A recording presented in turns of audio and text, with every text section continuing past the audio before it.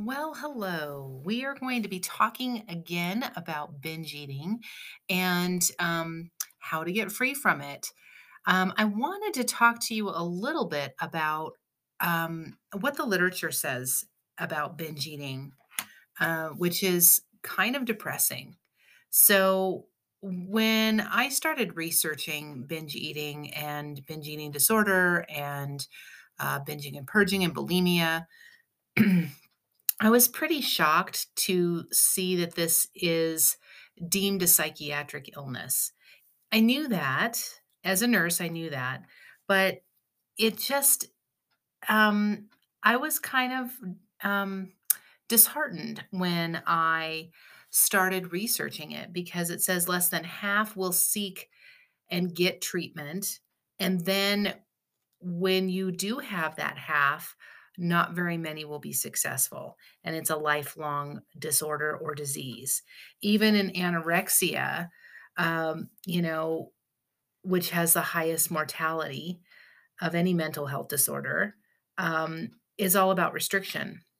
And the reason why, I mean, anorexia and binge eating can go together in that anorexia is diagnosed as low body weight, whereas BMI of less than 18.5. But we do share things in common with a patient or a person that has anorexia, which would be a fear of gaining weight, persistent restrictive eating, excessive exercise, or fasting, or purging behaviors, body image disturbance. I had a lot of those. And, knowing that this was a psychiatric illness or deemed a psychiatric illness, I really didn't want to ask anybody for help. I mean, I got help from scream therapy. Well, I didn't get help from it. I went to counseling for scream therapy. I went to counseling, and people would always say, "Well, you seem like you're together."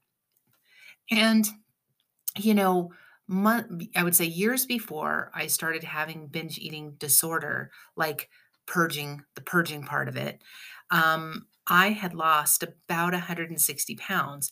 And when you lose weight rapidly, what happens is you can get gallstones. And so I got horrible gallstones and I couldn't recover from that. Like I was juicing, I couldn't eat anything. Every time I'd eat something, I would vomit.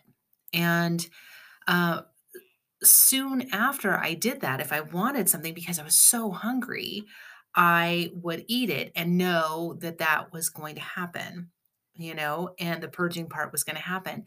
And then I got in this weird, cycle of binging and purging, even after I got the gallstones out and I wasn't having to do that anymore. And that was about 15 years ago.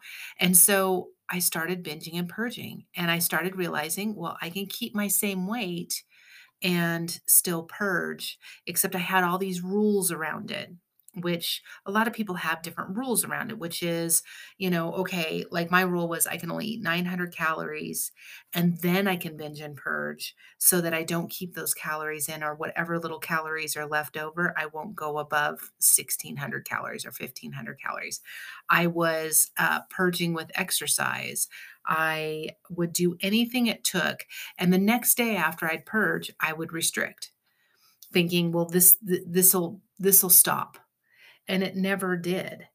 And so I knowing what I know now, I look at some of these approaches to an eating disorder, and I kind of balk at them.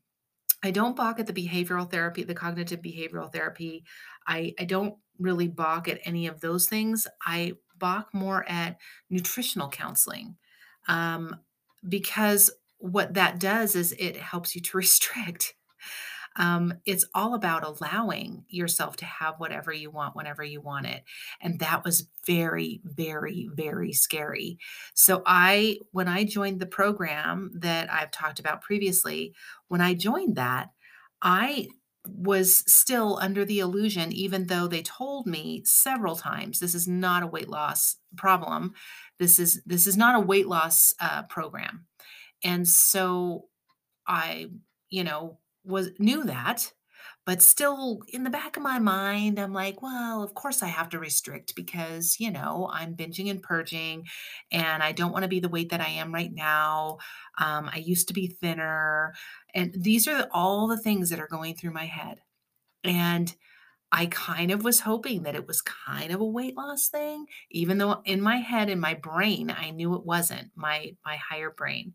And so I think realizing that leaning in, oh, it's so scary.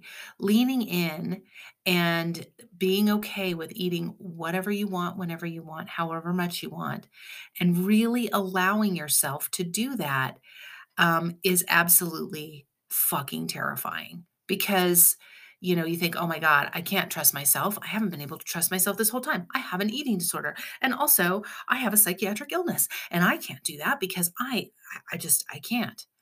So that's where this program really helped me to be better because this program taught me to celebrate. It taught me to allow. It taught me to call out that voice in my head that Catherine Hansen talks about a lot, about, that lower brain that is stopping you from what you want in everything. It's not just binge eating. And so once I got cleared of the binge eating, the binge purge disorder, it wasn't like it just went away either. It went away in like weird ways. So, after I was in an 8-week program, I binge and purged twice. And in the group that we were in, it was like, okay, you did that. That's okay. It's no judgment. Nobody cares. And it was so relieving to know that it wasn't like I was a bad person. I wasn't bad. And and then pretty soon I didn't have the cravings for like Nutella or all the chocolate that I wanted to eat all the time. Or, and little by little, it wasn't like, oh, I've got food freedom. It's great.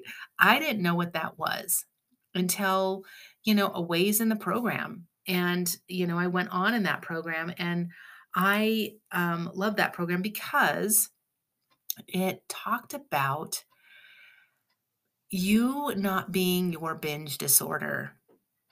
And I loved that because when you disassociate from that, it's true. Your higher brain is not your lower brain. Your lower brain is trying to keep you safe. It does all the things that it needs to do to keep you safe. Um, but your higher brain is the one that has the hopes and the dreams and the habits and wants all that stuff. It wants to build good habits. Now, the lower brain is where you build the actual habit loop, but so you do have to have some input with the lower brain. But I'll tell you what, I don't think that the health professionals necessarily have it right. I think they have half right. I think the cognitive behavioral therapy is helpful, but this whole thing around it being a mental disorder, I'm not necessarily convinced of that. Now, can you have um, binge eating disorder and also depression?